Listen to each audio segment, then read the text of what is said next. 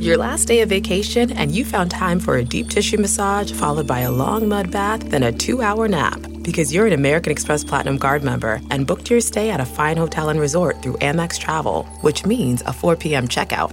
And those relaxing vacation vibes can keep going at the airport in the Centurion Lounge. Just a splash. Before you board the plane, back to reality. That's the powerful backing of American Express. See how to elevate your travel experiences at americanexpress.com/withAmex. Terms apply. Do you ever feel like you're settling? For your foundation, that is. Maybelline's new Instant Age Rewind Eraser Foundation doesn't settle into fine lines and wrinkles. With SPF 20 and moisturizing Pro Vitamin B5, this foundation not only provides medium coverage and a natural finish, but also protects and nourishes your skin. And the best part? The blurring sponge tip applicator makes application a breeze. Say goodbye to cakey, uneven foundation and hello to a flawless, radiant complexion. Try our new foundation today and see the difference for yourself at Amazon.com/Instant Eraser Foundation. Welcome to the Nerds Podcast number 876. This is a Talking with Chris Hardwick episode, an extended version. This is the cast of Orange is the New Black, because I don't believe Orange is the New Black has an after show that goes along with it. It's sort of tough with the Netflix shows because you binge watch them, so it's like you probably wouldn't watch an episode and then watch an after show and then watch an episode and then watch an after show. Maybe one could bookend the season. I don't know, but this was great because it sort of acted as that role, but also we had Taylor Schilling on and Uzo Aduba and Danielle Brooks and Taryn Manning, and they were great, and it was really. We talked about more than just the show, but just as people, they were also incredibly wonderful people. And Orange is the New Black season 5 is on Netflix June 9th. So if you're not caught up in the show, we do talk about some stuff that has happened. So I should just give a mild spoiler alert that there are some things that if you're not caught up to the show that we do talk about. But if you are, or if you can consider them completely independent experiences and you can still enjoy the process of it while having something, finding out something, then go ahead and listen. But Taylor Schilling, Uzo Aduba, Danielle Brooks, Taryn Manning, Orange is the New Black. Talking with Chris Hardwick we're going on a little bit of a break to accommodate a little show called Fear the Walking Dead. But when that's done later in the summer, we'll be back. We have a lot more great episodes coming up. Bryan Cranston, Neil deGrasse Tyson, Jane Lynch. We have Tatiana Maslany, Jamie Alexander. So we still got a lot more episodes to go coming up later in the summer. But Talking Dead will be back for Fear the Walking Dead coming up pretty soon. So there you go. Here's the Nerds Podcast number 876, Talking with Chris Hardwick, Orange is the New Black. Now entering Nerdist.com.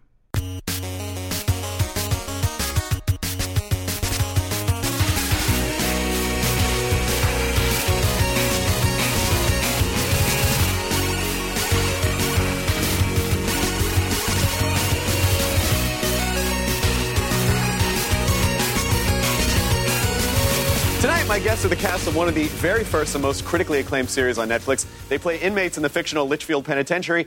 Over 4 seasons so far, we've come to know why they were incarcerated, how each one has adjusted to prison life. They've all evolved in incredible ways, and the show has been nominated for an unbelievable 17 Emmys and won 4 of them. Joining me tonight, Uzo Aduba, who plays Suzanne Crazy Eyes Warren, Danielle Brooks, a.k.a. Tasty Jefferson, Taryn Manning, also known as Pennsatucky, and the character that kicked off the entire thing, Taylor Schilling as Piper Chapman. Tonight, the cast of Orange is the New Black will be talking with Chris Hardwick. Oh my gosh. This is very exciting. This is a big deal. It's like there are people in the audience are dressed up. They're in costume right there. I love that so much. Thank you for your effort this morning. I know, and there's one in the back too. Yeah, See you. Well, this is you, boo. This is the fandom. Well, first of all, we've heard all your questions, Twitter, Instagram, Facebook, using @Talking. I'm going to reading questions, comments. We're going to be using hashtag Talking Hardwick. We're going to see video messages that you've sent. People from the audience are going to ask questions for Orange is the New Black. And but I'm going to talk. I'm going to kick the chat off a little bit. This is what an incredible, I guess, 5 years now, almost 5 years that it's been for you. But you see the fandom that is surrounding this show. Did any of you ever have any idea that this is what would happen? this kind of cultural impact? Hell to the no. No. Because I think, if we go back to 2013, I think it was, Netflix was really just a thing that you would get DVDs in the mail and send them back. Yeah. And so the idea of them doing original programming was a little bit like, what are they doing? Yeah. What's happening over there? I remember, and I think I've said this before, that when it was in my world, when it entered my orbit, I really thought it was like a web series. Right. I thought that was really the only thing I had to compare it to. And then but I was, I thought the book was amazing, and Jenji Kohan I was such a fan of. So it was like, this is a beautiful project. But I thought it was going to be the equivalent of like doing a black box. You know what I mean? Like a YouTube show. Downtown, off Broadway. But then something really interesting happened, and I think, something cool happened that first season when we were sort of in a bubble and kind of thinking it was a web series, and we just felt felt like a play. It felt like doing a little insulated. Yes. Like, I feel like I'm overacting. Yeah. But you're great. Like, what is the tone? I couldn't find it. So Danielle, you got this right out of college, right? Basically, I mean, I had a year of struggle. Like, for actors, that's like dog years, so it feels like forever. Yeah, of course. But I booked it out of school, and I had like no expectation, nothing, no idea of what this was going to be. I was just happy that somebody's going to give me a check and give me an opportunity to showcase what I could do. So I was like, okay, whatever you want me to do, I'm about to do it. Yeah. And I'm going to play an inmate. That's what it turned out to be. So it's been an incredible ride. So much fun working with all these girls and getting to tell this story for the fifth season. It's been awesome. What about... Yeah, isn't that... It must seem crazy. I can't, I still remember that day, the first scene that Danny my and first I had scene was with together. With Taylor. And I literally... And it was so small. Like, I remember... it felt so small. It felt like such an intimate thing. And I had to have, my clothes off. She was naked. I was like, you got those TV titties. Yes. Yeah. And we just, and I was like, who is this woman? Who is this girl? And I, went home, and I remember texting some friends of mine and being like, this cast, something cool is happening here. Yeah. Something really wild is happening. So you felt it right away. I kind of did, as soon as I met everybody. And then I was like, I need to know you. Yeah. Right now. Right now. Yes. Took a minute. It kind of felt like the show, I don't know, it felt like after school, just hanging out a lot of the time, even though we're at work, it didn't feel ever like we were working. It just felt like you met these people who, for some reason, you didn't know the day before yesterday, but then felt like they fit perfectly into your life. And you just wanted to be around each other and all the dressing room doors. I specifically remember, you think, oh, okay, here's Taylor, maybe, she's going to be off in her room. And instead, the door was A, open, and B, distinctly, I remember her coming into, I don't know what we were crowded into the room talking about. Some room. But we were in somebody's room, and she came in, and we were all talking, yippee-yapping, and she just was sat on the floor and just chilled out. And it was like, oh, we're all one in this. Well, it is interesting that the show is about a group of people who are sort of smushed together and have to sort out their own dynamics. And in a way, that's what happens on a production where you don't know anyone, but you come together and you have to kind of figure out what your dynamic is going to be as human beings so that you can approach your work. But did you you were just ready to give up acting before? You had given it up. The day of, it was 45 minutes, but it was long 45 minutes. I mean, there are a million reasons to. I love that. There are a million reasons to tell the entertainment business to go fuck itself. But what was yours? What was your defining moment? Mine was I felt like there was a party happening daily that I didn't feel like I was often invited to, and it's hard to know that, you're feeling like you're not being invited to the party. And I think why for all of us, a lot of us, there's so many of us who are different, whether it be our size, whether it be our style of acting, whether it be our color, whether it be our natural hair, whatever it is that we're bringing differently to this table. Jenji was interested in it. I always use this term we are a motley crew. This group of us. Don't you feel like this? Look at us. This motley crew of women. And I had been working and trying to just find my space, my place in this. and felt very exhausted, I guess, by the effort. And I came, and it was the first time, the day that I quit acting, it was the first time in my heart I had really quit. I had quit and questioned before in my mind, but I had never in my spirit really said, I'm done. And that day that I said that, I came home and I was like, I'm going to get some sushi, going to get some wine. This is, moving on with my life party. And truly, my family's from Nigeria, so I thought, we go into like traditional professions. And so my parents thought I was going to be a lawyer because I can talk a lot. And so I thought that's what I was going to go and do. And I went home ready to just be moving on Monday. It was a Friday. I will never forget it. September 14th, 2012. And just 5:43 p.m., the phone rang, and it was like, you got Orange is the New Black. No, I already quit. I'm sorry. I had a sushi party. Could you imagine? Can't do it? No, what is that, an internet show? I don't want to do that. That doesn't sound like something I want to do. And so you kind of had to muster up you probably immediately was like, oh, maybe this isn't so bad after all. I was like, I was really excited. I was over the moon. But that's a really interesting idea, this idea that I think so many performers feel it as like there's a party over there happening and I'm not a part of it. And I don't know if that's something we put on ourselves. I feel like it's mostly self-generated, this idea that there's an over there and then I'm isolated over here. But this is kind of thematically what the show is, isn't it? It's like it's a group of humans who've sort of been outcast and they have to figure out how to make their lives work together. Right. But what I could never, when I first watched the show, I watched it right when it came out, that weekend where everyone else, like when it exploded. And I was trying to figure out, I was like, oh, well, it's a comedy, but it's not a comedy. But it doesn't feel like a traditional dramedy either. It's like there's really silly comedy stuff, but then there's really messed up, serious stuff at the same time. And that was even reflected in the Emmys, where it was like you were nominated for comedy and then you were nominated for drama. Right. So each one of you, what do you think the show is? Taylor, what do you think the show is? I mean, that's such a good question. I think what you started talking about, that idea of outsiderness and being a misfit and outside of the group is not only something that I think a lot of performers feel, but I think it's very human. And I think it's something that in every way, like I know I have personally, and I know we all have, it's something that I'm in dialogue with all the time, no matter how much a part of the party I am. There's always that very human sense that I don't quite belong. Right. And I think that there was something where Jenji found a way to express that really universal feeling through incredibly specific stories. And that is, I feel like for me, that's like a glass of cool water.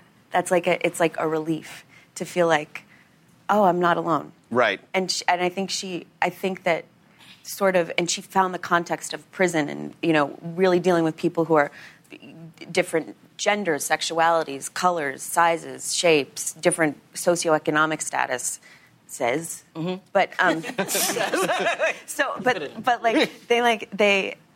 but that's almost just a vehicle for talking about this like just incredibly human experience. And I think my feeling is that people felt that.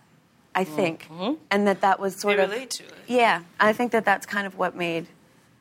That's my take on it. Well, yeah, they relate to it because it's basically, it's a show that with characters that basically says, like, no matter how fucked up you are or how much society says you're fucked up, you're human and your story's worth it and you're welcome here and you're accepted. And Pennsatucky is this character who is, even within this crazy system, is really kind of an outcast in the beginning, especially. It's very specific.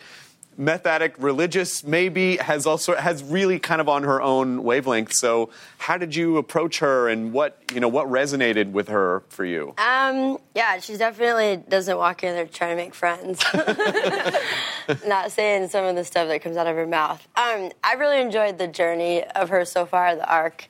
The writers and what they've done with each of these characters is like so much fun. And maybe somehow I knew that, what I read in that first script, like, it's very, she's very just mean and just sort of like one-dimensionally just awful. And I like just what Taylor was saying, like, there is a very human side to like everything that we're doing, and like Genji finds a way to sort of, even for the actor to like find the bridge between me and her, so we can marry and live happily together. Because otherwise, I'm like, oh. Like, what is she saying half the time? Like, sorry. Hi, guys. Do you ever, as actors, say to each other before a scene, I'm about to say some really horrible things, and I'm just, do you ever feel the need to kind of caretake other people before you say stuff on the show? Like, this is just, or everyone understands. Yeah. If you read the script. Every now and then you might have to just be like, I'm probably going to go a little further than you expect. But for the most part, I think we respect each other. And that's the beauty of being on the show for 5 years. Our trust level with each other is incredible. You know what I mean? Like, literally, we can be joking and singing and laughing, and then we know when it's time to lock in and give someone their space, or, when it's time to be serious or whatever. Like, we really have a good connection, a good chemistry together, which has been a lot of fun. Well, what was the moment that you realized, oh, this is a thing. This is not some internet show. This is a cultural phenomenon. I think for me, it happened in the course of 13 hours. It takes 13 hours for someone to watch Orange is the New Black. So my life changed in 13 hours of someone sitting in front of their TV or their computer or their iPad. And I remember stepping out of my apartment in Harlem, and I was getting on the bus, and someone rolled by, and they were like, that's that girl. And I was by myself, and I was freaking out. I was like, what do I do? Like, I'm that girl? Okay. And it was crazy to think about. And I would be on the train and by myself, and like these 4 teenager girls would be screaming their heads off, being like, that's Tasty, and I got 4 stops to go. And now everybody's looking at me, so I had to figure that out. But that's also been the wonderful part about this process and this just growing in this business is having each other, having, like Kate Mulgrew or Leah DeLaria or Laura Prepon, people who've been doing this for years, and getting to like talk to them and ask them these questions, and then having like Uzo and Samira and Adrian, this is our first time experiencing this, and we get to talk and be like, girl, were you stopped on da-da-da-da, or do you need help with this? Are you having trouble finding a stylist? Like, we could help each other in that way. And so it's been great just to have such a great toolbox of people to ask for help in this business. Where's the weirdest place you've ever been recognized? Oh, my gosh. Yo, so I was in Texas. Done. End of story. That says everything.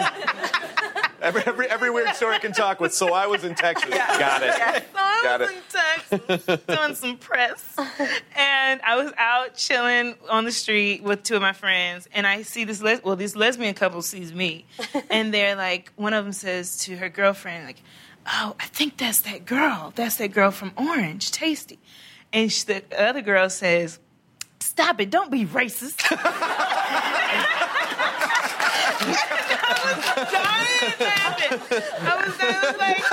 I went up to him. I was like, "It is me. You're not racist." And we took a lovely picture together, and just like, I will never forget that. You probably saved their relationship if you hadn't gone up to her like, "I can't believe I've been dating a racist this entire time." Stop being racist. You're actually not. It's me. You got the right black girl. It must just be weird to walk down the street and just hear, "Tasty!" Like people just screaming. I feel bad for Samira. Poussey! Like, oh, yeah, of course. Porn stash! What do you do with that? But Crazy Eyes was someone that I feel like people gravitated to immediately on the show. And her story is, the thing that I love about the show is that it takes this idea, these preconceived notions that you have about people, and this one-dimensional idea that you might have if you just saw a random assortment of people, and it really goes deep and says, "Oh, this is their human. This is who they are. This is how they were formed. This is their human story." So, who is Crazy Eyes to you? Like, what does she mean to you, and how has that evolved since 2013? Go. When exactly? I know, right? I mean, when it started for me, when I read it off the page, you know, in the beginning, I was like, okay, we are going where with this now? But as the time evolved and I started to see that, she's like deeply in love with this woman and perhaps even just fixated on her, I realized that this wasn't just, you know, she wasn't writing poems for no reason. She wasn't just, you know, peeing on the floor for no reason. These are... Yes, I do. We started this being in love. In love, yes. Well, one is in love. I don't know about the other. That's so funny. I forgot about that peeing on the floor thing. Peeing on the floor, the poem where we're on the track. That was a fun day. Classic moment. Classic moment. No, and it was so amazing because I remember Uzo is like Uzo is so brilliant, and we'd come to work and do these. We would just I was like, who is this woman? Who is this woman, and how is she? Because just your reaction shit and it's really fun. Your reaction when we're reading the poem is and somebody who is entirely with you when you're doing the scene is if you watch it back, is 1,000% real. Every take being what? Which is my I feel like that's where the joke really lands. It's like when you watch Piper be like, what is happening right now? Because that was just so much. It was and still is. It's just so much fun, and I think that's the freedom that this character Suzanne and the characters that Jenji writes for all of us to play, what makes it fun to go, why it doesn't feel like work, you know, that thing I was saying before, because you genuinely enjoy what you get to open up to do. And where you start with all of these characters at point A is not where you finish at point B. Right. And I find that to be the most satisfying thing when you're acting, is knowing that we're not going to repeat day after day, moment after moment, the exact same thing. That's what Suzanne is to me. I think where I landed with her is I started from a space of her name is Suzanne. She's not Crazy Eyes. Right. And I've sort of endeared myself to the term of Crazy Eyes now because sometimes she can be crazy. Right. And so, but I think she has that Jekyll and Hyde-ishness in her that we all do, or we're trying to find. Sometimes we're leaning left, sometimes we're leaning right. And what I know for sure is that we can never judge any person by our first exposure to them. Right. You know, we have to look a little deeper, you know. If Suzanne could basically break the fourth wall and say to the audience, here's what I want you to understand about me, what do you think that would be? I think she would say, I desperately want to be loved. Mm. And do you have some peanut butter? Yeah.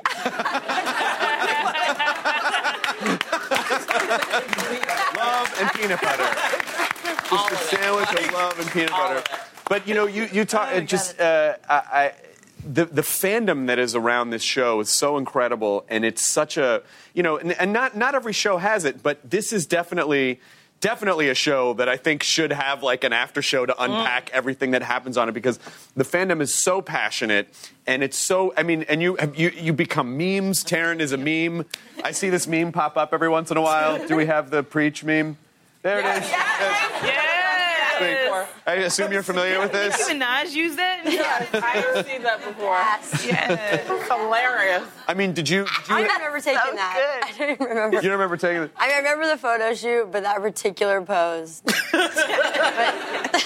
Are you guys, are you all frequent internet users? Do you understand the community that's around, or do you stay away? Are you internet-y?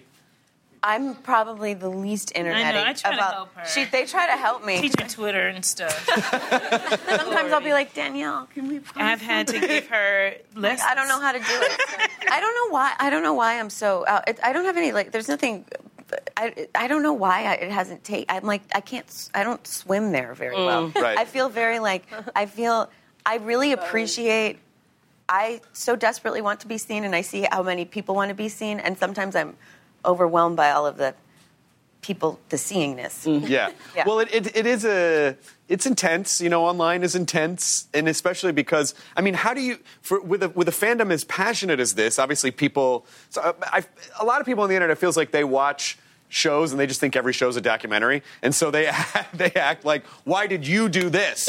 Or why did Suzanne do this? Or why didn't Suzanne? And it's like, well... That happens a lot. People actually say that to me on the street, too. People tend to think things are documentaries. Mm-hmm. And how do you respect... Because you don't want to go like, it's not real, because then they go, I know. What? You know. Well, I found, like, since for, like, the past probably 3 years, I found this really... I actually feel really privileged that people take it so seriously, that I'm involved in something that people think are so passionate about. But people will say, like, why did you do that? I'll be like, you got to talk to Genji about that. It's like, I didn't write the script. I improvised the entire season. I'm making this up. Made all the choices. Yeah. But one question that we got a lot of, and this is, again, just how granular fandom can get, is your high school yearbook quote, which is not, I don't know if... I just learned about this the other day. So here's your high school picture, and then your quote is, "Zap to me and my hippos, bye-bye." I'm so nutty. I'm so nutty. Yeah, bye-bye. Okay, nothing has changed. I was so... With your hair. I love your picture, too. It's kind of like, why are you looking at this? Yeah. I was like, no, I took that. I made my dad take that the night before, and I was... Because I thought it was so... I had such a non-traditional high school experience where I was sort of like on the fringes, and I went to a bunch of different schools, and so I was really able to observe from the outside these, and I lived in a suburban town, these like cliques and people taking all this time to say hi to this nickname and this person and that thing, and it was this very complex sort of mating ritual. Sure. And I was like, this makes no sense to me. I think it's pretty dumb. So I was like, I don't know what I was thinking. So I was like, this is stupid. So you're saying, so my group in high school was hippos, I guess. I don't know. I made it up. So in your head, there was a whole narrative behind it. No, I just wrote it really quickly, and then I made my father take that picture the day before, because I was like, you want me in your yearbook? Fine. It's like, I have no business here. And I had no idea it was such a big thing. God, I just such a little button bronco. If you never, yeah, I know. If you had there was a real opportunity for you to be like, there's a very secret message behind this, and only the truest fan will figure it out. I know. Apparently, there are like threads trying to figure it out. It really means nothing other than how absurd are all these like. K21, thank you, blah, blah, blah, blah, blah. Going out with my dad's money and driving my Beamer. I'm like, okay, fine, drive your dad's Beamer and talk about it and talk about winning a football game, but I'm going to say bye to my hippos. Well, isn't it? You know what, though? I do understand. I understand the chain of logic on that. I just thought it was so dumb. I don't know. No, but it's interesting. That's what I'm saying. Don't you think there's an interesting connection between you sort of looking at the way people are interacting in high school and then what you just said about the internet, and it's just like, I don't know, that it really feels like do you like to operate outside the establishment? I don't think I like to.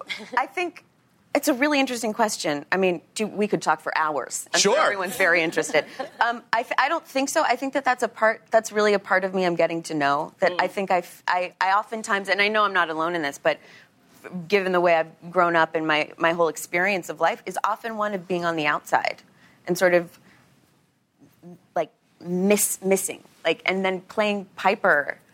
Piper's on the outside, you know. Piper doesn't belong. She's not a part of the community, right? And it's interesting that kind of gets played out. But it's kind of badass that, like, at 18, you were just like, I was not out. Conforming. I was like, I'm doing my own thing. I don't fit anywhere, and take me as I am. And that's kind of still how I feel a little bit, because I do feel like there's such a push to kind of curate a life that is labelable, right? With social media and with this age of the idea of being an actor means you're a celebrity, which I don't buy into, and I'm not interested in that part of it. But I really love to act, so I kind of am like,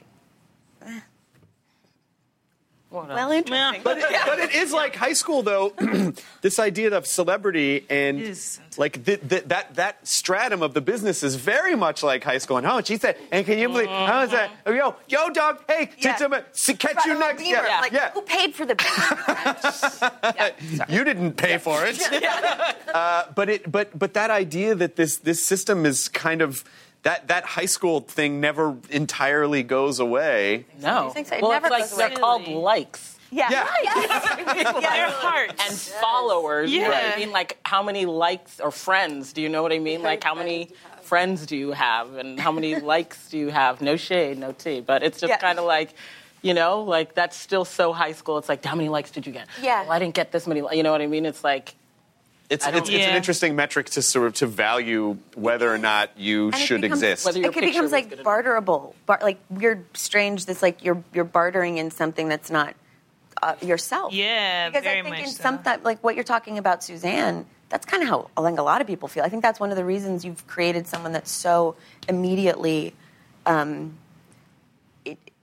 viscerally attractive, because she's saying that everybody just wants to be loved and seen for who they are. Absolutely. But I feel like sometimes for me, in my experience, that kind of sharing of yourself can actually block Right. seeing who you really are. Right. And so that's just been my experience of it. But as you can see clearly from my bizarro high school days, I've been doing this for a long time. I mean, I've remained pretty consistent with my viewpoint. I mean, I don't know what it is in my blood. My brother lives off the grid. I don't know. He's a farmer. Did you have a group? I kind of want to just go around and find out what you were all like in high school. Like, what was your group, or who did you know? Were you a loner?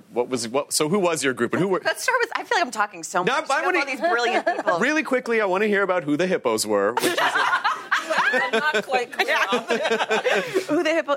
I mean, they don't exist. I think one of my things in high school was I came from a family that was on the outside of where we were living. Sure. We didn't have the same socioeconomic status of the people that I was around, and I was very much other than. Mm-hmm. So, and then I had, through different events, had to go to some different schools, and so I sort of had to create my own, kind of like create my own elbow room to Sure. exist. Because it was also in a culture that is very, like that, the homogeneous kind of white right.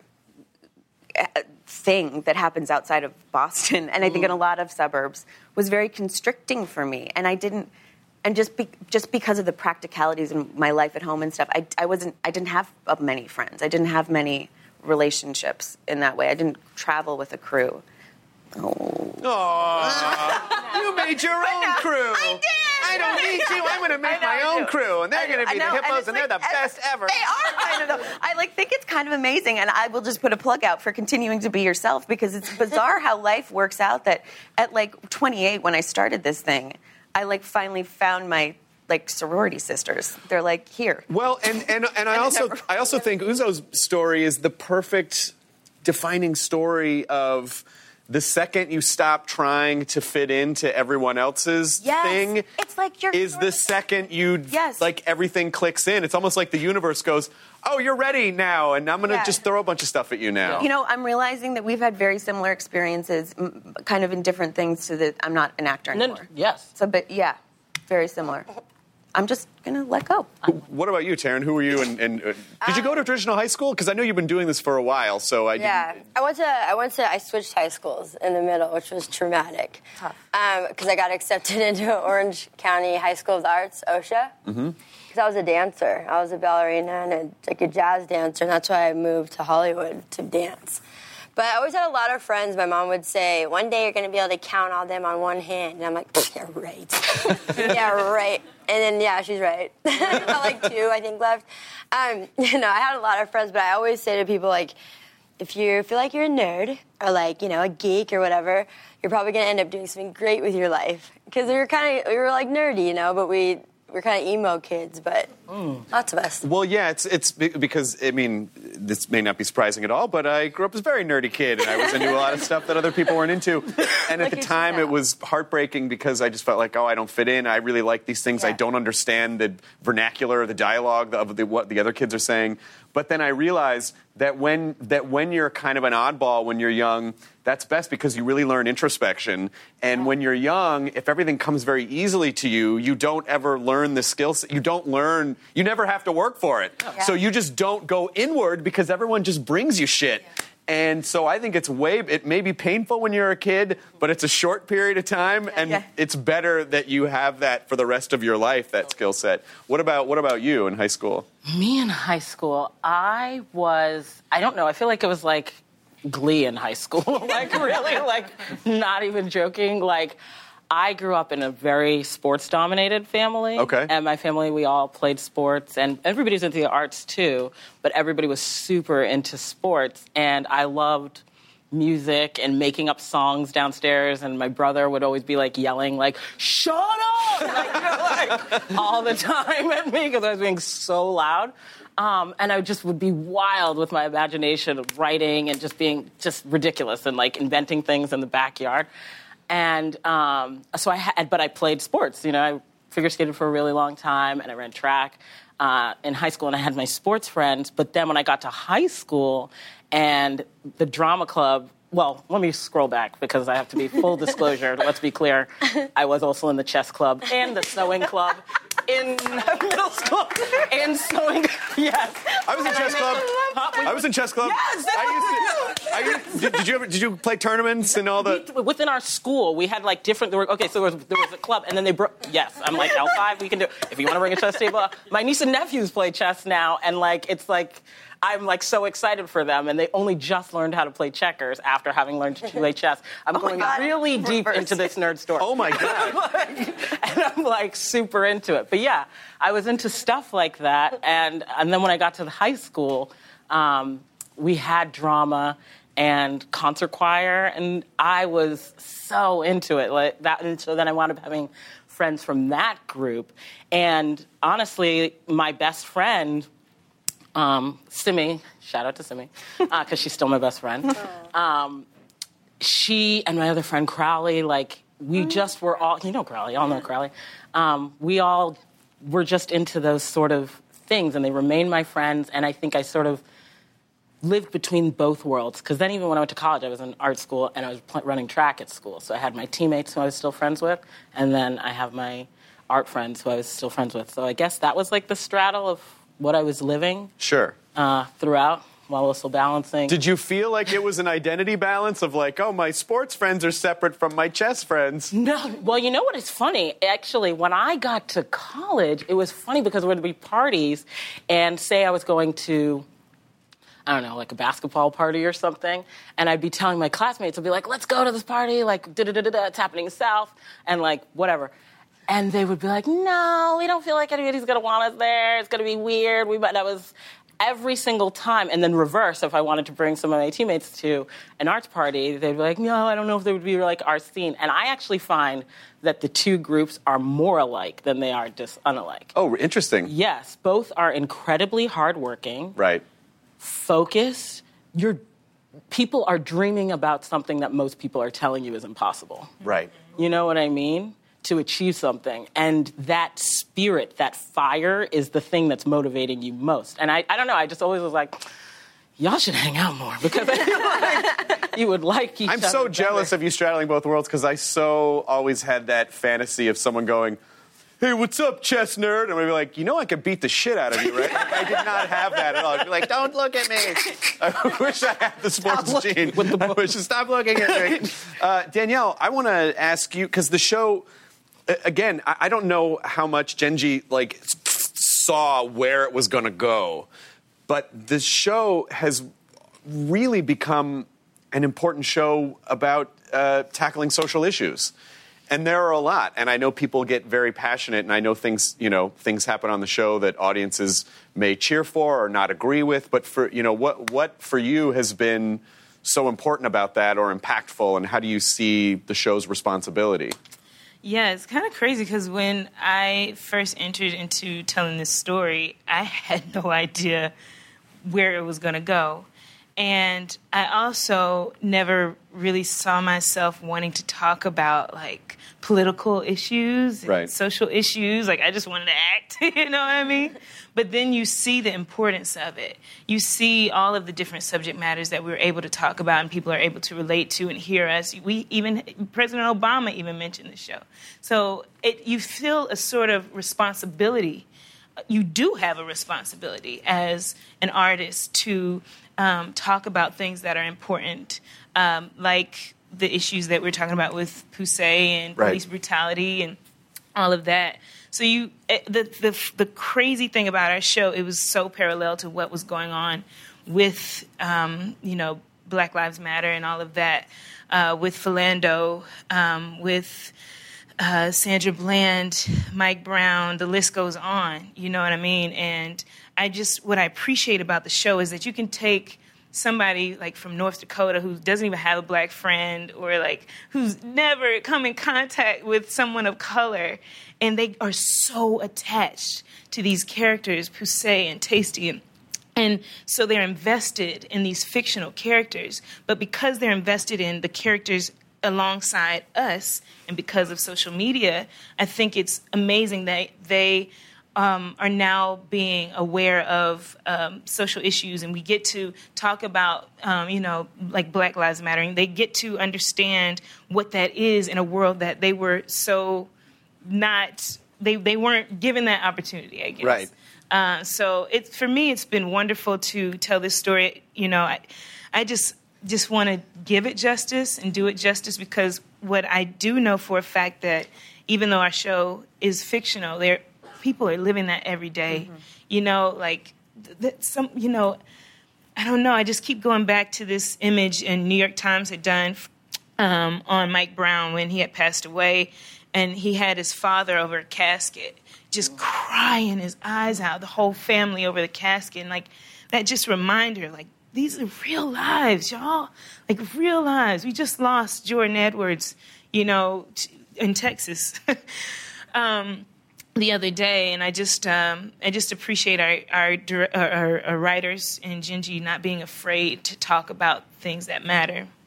Well, a really good, art in its best form, I think, will create conversation, and I think if there was an overall thematic arc to your show that's sort of a meta arc, like what does the audience take away? I think understanding is a word that pops out. It's understanding people, understanding why everyone's human, and why people that you think that the system is just kind of thrown away. It's like, no. They're still worthy of living, and still worthy of being understood and being talked to. But I want to, Taryn. Our first season's log line said, every sentence has a story. And I remember I thought that was so strong. Oh, every sentence has a story? Yes. Oh, that's a great log line. I mean, it's so beautiful. I mean, it's kind of like we're all talking about it in our own lives, too, that your voice is worth being heard, no matter how outside of the playing field it may land. Right. There's a place for it. And I think, it's really important. But for Taryn, and I'm sure, I know you have a press day today. I'm sure you're going to talk about this a lot. So I apologize for being one of many people to bring it up. But it is something that happened on the show. But, your character is sexually assaulted. And then the way that she chooses to deal with that, was controversial for a lot of fans. And so how did you first react to the storyline? And then, what is your perspective on it now that you've had a little bit of distance from it? Wow. Yeah, no, so when I got the script, because we're not really told, I know for me, I can only speak for myself, but I haven't really been told exactly where my character is going, or sometimes it kind of pops up on you, too, as life does, which is, if you could plan not to be hit by a car, you might dodge it. So if I knew, this was coming, I might be like, I'm not going to, walk out there. But basically, I felt, it was definitely controversial that she chose, the road of forgiveness. I think that is one of the hardest things to do in life, is forgive, and start with forgiving yourself. And I think there's a lot of lessons in our show that are really beautiful and poignant, and it's really a show, full of forgiveness and understanding, as you mentioned. It was hard, though, to speak on something, knock on wood, and thank God, has never happened to me. I really had to, really act. And that's the beauty of the craft that I've studied for a long, long time, is that I really enjoy acting, and I really enjoy the craft of being an actor. So, and what do you think you've learned about yourself after 5 seasons on the show? I've learned a lot. I've learned a lot about myself. This show has definitely illuminated a lot of, personal stuff. And I was transplanted in New York, and I at times feel very alone and ostracized, but by my own self, sort of. It's scary in New York. It's a whole, throbbing city. It's loud. There's people everywhere. They have friends. And yeah, I'm just kind of there, and I just really immerse myself in this role. Great. I always say, like, it's hard to audition for other things, like when we're in the season, because I feel really, like, method about it. I feel like I'm, like, betraying my role if I go to, like, audition for something else, you know? I do. Taylor, what have you learned about yourself in these last 5 years? Oh my God. Yeah. I think that's it. I've learned so many things. Like Taryn's saying, I think so much is I've gained so much. I think like my gratitude for my life is like much bigger than it ever was before, because I get to do this on a daily basis, and having that like in my blood now as a part of who I am, that gift of I wanted to act so badly when I was growing up, and that I kind of pinched myself that, oh, so this is happening, and kind of 5 years is enough time where it sort of is in the fabric of my being that like, look what happened. You did something. But I think I've also learned a lot about, kind of speaking to what we were talking about earlier, identity and how malleable that is. And I think through Piper has tried on many different identities throughout the course of the seasons, and it's been really interesting for me to continue. I mean, I'm humbled by humans and how we shapeshift to make sense of where we are in the world.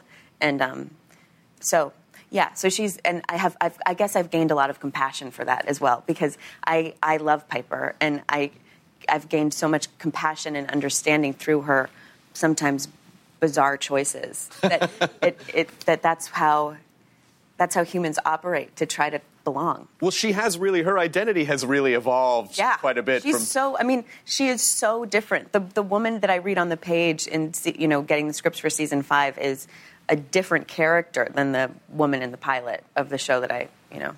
And so the thing that I always wonder about is, watching where she started and where she's come, are all these identities, were they hidden in there before, or were they a product of her environment? Like, how much nature nurture is it? I think that's such a good question. And I think the only thing that I know for sure is that she knew she was hiding beforehand. And and in these months that she's been in prison, she has realized that she didn't know who she was. Right. And so I think that we have all of those colors and shades within us. And I think that you can nurture one so it comes out, and then something else recedes, and then the thing that's receding comes out a little bit more. And so I don't think there's any like real Piper, just like there's no real, it's a patchwork quilt of a lot of things. Right. Excellent. When we come back, our audience members are going to have a chance to ask a question. We're going to give away fan prizes to people who ask those questions. And remember, if you want to be a part of the conversation at home, at Talking on Facebook, Twitter, and Instagram, you'll have exclusive information about upcoming guests. And you can ask questions using the hashtag #TalkingHardwick, because no matter who we're talking to, we want you to be a part of the conversation. We'll be right back with the cast of Orange is the New Black. We'll see you in a few minutes. Talking with Chris Hardwick. Orange is the New Black is here on the show tonight. The cast of Orange is the New Black. It's time for audience questions. I see someone has a microphone in the front. Please come up and ask your question. What is your name? I'm TQ, and I'm from Santa Barbara. Oh, excellent. Welcome. Thank you. I just wanted to know it's for the cast. If you could be locked up with any celebrity, who would you want as your bunkmate? Any celebrity? I think I need a man. Right now on the brain is Michael B. Jordan. Oh, excellent. Okay, I know what she's after. That's clear what your motivation was. What about you, Taylor? This is so bad. I don't know. Somebody else go first. Oh, God. Meryl Streep. Oh. Yeah. Because then she could help me work on my craft and entertain me. Yeah. And also, you get to go, Meryl Streep, what the fuck did you get arrested for? Yeah, I know. Why did Meryl Streep get arrested? I don't know, but she would be a master at it. Yeah. Whatever it was, That's such a good one. Whatever it was, would be amazing. I don't know. What about you? Who's yours? For entertainment, Yvette Nicole Brown, because Oh, of course. I mean, I could talk TV all day long with her. Plan B. But for alternate entertainment, Shamar Moore. Excellent. See, you and me, we get each other. You know, I have a very special thing for you, and I'm gonna let you pick here because you have the you have that outfit here, and so I'm just gonna let you pick which name tag you would like to go with your. Who do you think? You're going with Suzanne. Okay, great. You got Suzanne, and she signed it. Oh, here. I'll put this on you right. There you go. Okay, great. You're very welcome. We have a video message. Take a look. Hi, I'm Brittany from Springdale, Arkansas, and my question is for Danielle. Poussey's death was shattering on so many realistic levels. How did you personally cope after filming that scene? Oh, man. I think it's so selfish of me to even try to say, how do I cope with something like that? Because, again, like, people are really dealing with that. I'm just acting. You know, I'm just trying to be as honest and imaginative as I can be to be for someone who's going through that. So I can't even be selfish and say it was so hard. You know what I mean? Because at the end of the day, I get to hug Samira. You know, I get to take her in my arms. You were friends before. Oh, we've been friends for 10 years now. That's my girl. I mean, that one was, people really do get, their identities really get absorbed into a show. And so everyone kind of has their, like, oh, that's my hero character. Yeah. And so, when you lose that, it really is hard for people because they really do feel, even though it's fictionalized, they really do feel like they're losing a piece of themselves. And this is just, we did have a reaction card. Samira Wiley, of course, who played Poussey. But the reaction was, Kylie Slipkit says, I finished last season. Poussey didn't deserve that. She was the most pure on the whole show. Stewykins43 said, in all caps, why did you let Poussey smile before the credits? I lost it. Need to go hug my baby. I like your reading of it, though. I'm trying to understand what the emotional. Why did you let Poussey smile? Why did you let her die? Why did you let her smile? That was so good. So heartbreaking. I mean, as you said, we're actors, we're performers, we come onto the show. But how long did it take you to understand how impactful it is to people? Like, it really, and I mean, like, there is a tremendous amount of respect that you kind of have to approach it with because the fans need to know that it's as important to you as it is to them. So what was understanding that like to you as opposed to just getting an acting job?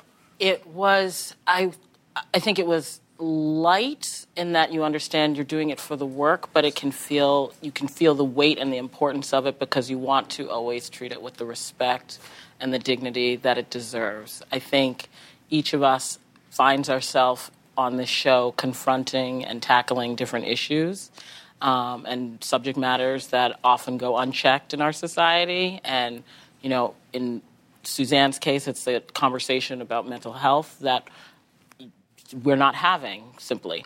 And I find myself at times not wanting to do anything to insult or offend anyone who's battling or struggling through their life. And in this particular instance, with the Justice for Poussey, I think each of us were very clear, we're very sensitive and tuned in cast as individuals. They separated us.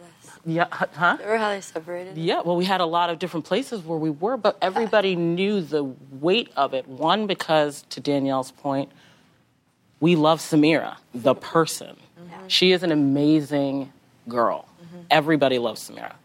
Then she's a phenomenal actor, and everybody loves Poussey. Mm-hmm. So when you realize that your professional actor self is losing someone, it's hard not to then reflect on the social issue that's happening currently in the world, that this is actually something we get to go back to and revisit and see Samira if we want to. We can call her. That's not true for the Jordan Edwards of the world. That's not true for the Alton Sterlings of the world. That's not true for the Sandra Blands of the world.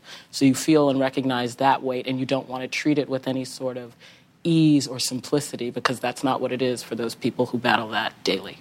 Did you understand how Suzanne chose to deal with it? What she chose to do? Did that make sense to you? Yes, because I have to make sense of it for my character. She was not, her objective was not to initiate a fight or a trauma in the space. She herself had already been traumatized, right? What we witnessed in Suzanne was a reaction to a system that had traumatized her the episode previous. She had experienced the social injustice, the assault of Hump's behavior, and we were watching that reaction play out. And a casualty of that reaction was was Poussey, in her attempt to aid her and trying to get the other officers off of her. So I don't place blame on Suzanne. I look to the system and wonder where the answers can be found there. I mean, it's pretty heartbreaking that she felt that she had to bury herself to try to feel what she felt. Yeah. Do you? I kind of want to just understand what that scene was like, knowing what you knew and knowing what she was trying to accomplish in that. You know, what's going through your head with the books as the books are burying you. Well, it was two parts, I think. We all work together very closely as a family, each of us, but we are separated, as Taryn mentioned, into different tribes on the show. You know, we have Spanish Harlem, we have the suburbs, we have Ghetto Dorm, and we have the Golden Girls. Those are all the tribes. Dee and I roll in the Golden Girls. We're in the Ghetto Dorm, you know, and as was Samira Poussey. And so that's someone we work with every day. 10 years, you're saying. I've known her for 10 years. I helped her with her audition. Yes. Yeah, she called me and was like, Danny, I know you're playing Tasty, and I just got an audition for Poussey. Can you read with me? Come over to the house and read. I was like, sure, but can I read that script, though? So, yeah, like you're saying, we are so close. Yeah. I didn't mean to cut you off. No, girl. We were feeling it from, you know, when we stepped in all of those reactions, it was you could put something else into it, pour a little bit more out, because it was someone you knew and felt wasn't going to be there the next day. And I thought, Genji, I mean, I cried reading that reaction which you just wrote about the smile, because to read it for us, it's burned in my mind. She smiles, that Poussey smile that we all know and love. And to read that, we all know it. I love Samira. We all know it. And you could feel that. So when you feel the weight of those books, you can take in the experiences, again, happening in the everyday. And you can also, I guess, I don't know, want to give back to her, Samira, what she has given to us. We have another question. Someone can stand up and ask a question. Please stand up. What is your name? Hi, I'm Nikki from Vancouver, British Columbia. I'm sorry, I didn't hear your name. Nikki from Vancouver, British Columbia. Welcome. Well, please, what is your question? My question's for Taryn. Was it uncomfortable for you to have your teeth done up all rotten and missing? Yeah, it's not the best feeling on the planet. It's actually, it's just makeup that goes on the teeth, and it's interesting to eat lunch with it and stuff like that. Is it uncomfortable? Yeah, when I did like the really banged up grill before the dentist, that was actually like a mouthpiece. Really? Mm-hmm. Yeah. They don't. I guess when you're first starting acting, and it's like, oh, you're in theater and you're taking acting classes, you don't like the practical stuff that happens on an actual set. We're like, okay, act with a thing on your teeth, or just having to act during a prison riot, or it's like you don't.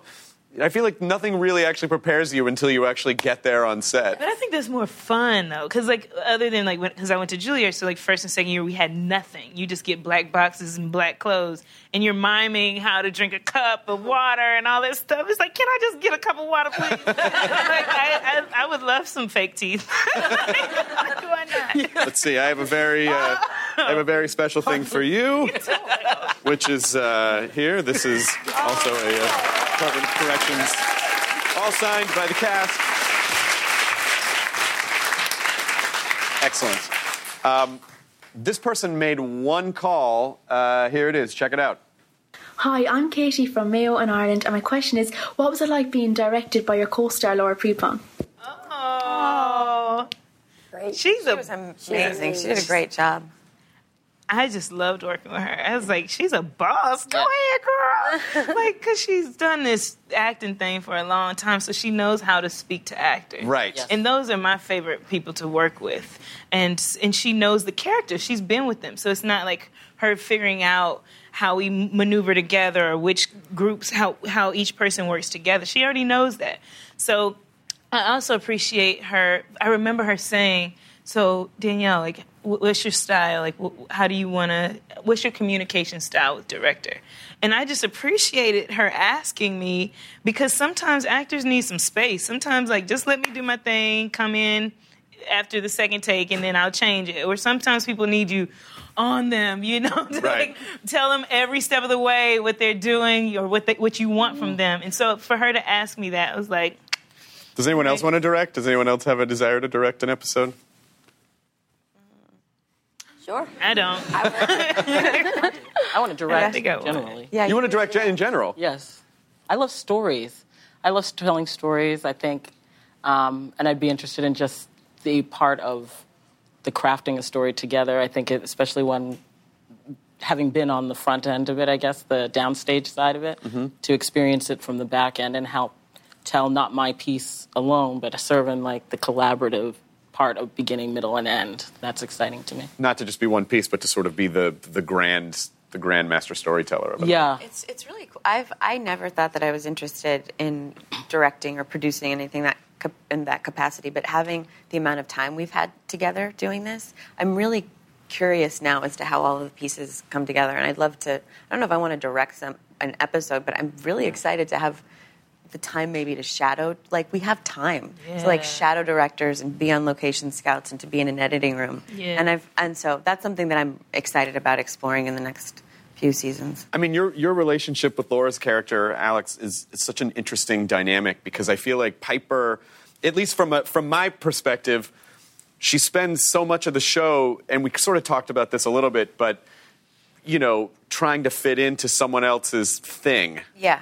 And even with her, it's like there are times where like, she's just fucking with you. What are you doing? Like that's how I felt. Anyway, how do you see their dynamic?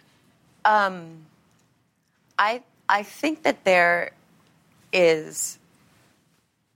I think that there's a vulnerability when you don't quite know who you are and your own anchor hasn't quite dropped. Right. To project yourself onto someone else. And that is one of the tightest, most explosive bonds I think two people can have. And I think in my mind, trying to make sense of the back and forth, it's that there's something where, because Piper does not know who she is, she can hold on to that. And so she can create a self in relation to her, to this woman. So it's almost fulfilling more of her need rather than any desire for partnership, kind of. Yeah. She's getting something from it. And that very well may change, but I know that, does that make sense? That does make sense. Because on, with a show like Breaking Bad, which had a very definitive arc, Vince Gilligan said, well, the premise of the show is, the thesis of the show is, can you take Mr. Chips and turn him into Scarface? And so you're watching this arc. So what do you think Piper's arc is? I mean, it's a really good question, and I think were you just talking? It's like getting the new thing. You don't know what's going to happen in your life, so getting the new script every week is interesting. But I think it's much more. It's going to be more subtle than that. I initially thought that it was going to be a bit of a Walter White situation, right? And as I've been living it, it's far more subtle. Right. I don't know where she's going to end up. Let's take some questions from the internet. Oh, this is a good one. Uzo, living off the edge on Twitter, says, but like when will That's the name? Yeah, living off the edge. The question is, but like when will Time Hump Chronicles hit the shelf? It is coming to a bookstore near you. No, I don't know. I actually kind of think it'd be really fun one year if Netflix sent you as Suzanne to Comic-Con to talk about your book, Time Hump Chronicles, and you just went in character. And didn't break at all. Didn't break character at all. That would be kind of amazing. Because you said, and I love that you love that you are these characters as well. We were at the commercial break. Uzo was saying, it'd be really fun if for Halloween one year we all just dressed up as our characters and went out and had people go, that's really good. Wow, you really look like her. Yes, you really nailed those knots. Thank you. I think it would be amazing. I really think. And just walk down the street, see if anybody catches on. This is this is for Danielle, Mia Bertani on Twitter. You probably can't really talk. I'll ask the question even though you probably can't really talk about it. How will Tasty's personality change after the events of Season 4? So without saying anything that happens in Season 5, knowing what you know about her, how would you think that would affect her? Oh man, it is like a grenade went off. That's what I think. I think it gets really intense, and she has nothing to lose. So therefore, she is doing whatever she feels necessary to get justice for her girl. So it makes for a very interesting Season 5 for Tasty. I mean, the idea of being incarcerated, whether or not it's, you have a limited sentence or it's a life sentence, or do you feel that some of the thought is, well, I'm already in here, it doesn't matter anymore, why try, why go on? Like where, in as much as actors can, begin to understand what this experience is really like, where do you think someone finds hope in an otherwise hopeless situation? That's a good question. Oh man, I mean, I feel like with Tasty, it did start off like that. She didn't really have hope. There was a scene in Season 2 where she is about to get out, and she's like, well, what am I going to do? I have nowhere to go, and she finds herself there again. But because of that, she has made this her home, and because of that, she feels the need to fight for it. She feels the need to get better health care and to have better food and education and all of that, because she does realize that these women are more than their sentence. She's more than her sentence. And I feel like with her, it's just, it's you have a choice, especially in a situation like Tasty, that everyone is gone. Everyone has died in her life. And she can either die as well, spiritually, or she can say, I'm going to fight to live. And she decides, I'm going to fight to live. So that's what I think. That's where it comes from. Do you want to live? A couple more questions. Taryn, yes. This is from looks like Odegasmo. I don't know. Did Pennsatucky's origin story surprise you? Did it affect how you play the character? Her original story, her backstory? Her backstory, yeah. It wasn't too surprising. I knew she probably came from some messed up, background. I think the part about, the way she was raised and what she was, meant to be eating and drinking is, definitely plays into, just some of her choices, or maybe just how developed her brain is, her frontal lobes, or lack thereof. Yeah, no, she, all the backstories really help. You really want to follow these women, and you really get invested because of them. And, it helped me become more invested in my character. It helped me understand her more, helped me not judge my own character, and accept her and forgive her. And, she's a real human. Excellent. So as we're wrapping this up, I know you can't talk about Season 5, but if we could just say, do you have 3 words that you can use to sort of just, give an overall sense of what people can expect in Season 5? What would those 3 words be? Anybody? Oh, Uzo. You're not ready. Those are pretty good. Does anyone else have any?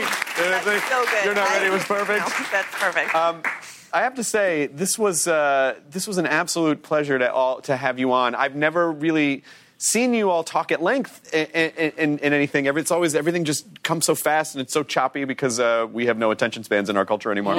But it has been an absolute honor to talk to all of you. You do such a beautiful job on your show, and you speak to your show's about survival, and it's about hope, and it's about not giving up, and it's about humanity.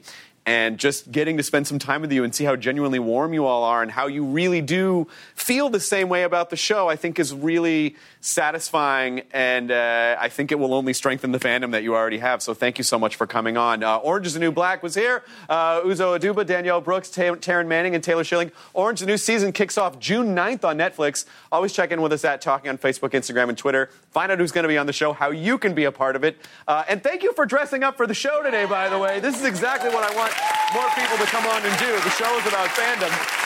Thanks again for watching. I'm Chris Hardwick, at Hardwick on the tweets and the Instagrams. Don't text and drive. All right, I'll see you soon. Take care. Bye-bye. Good night. Great job. That was wonderful. Now leaving Nerdist.com. Enjoy your burrito.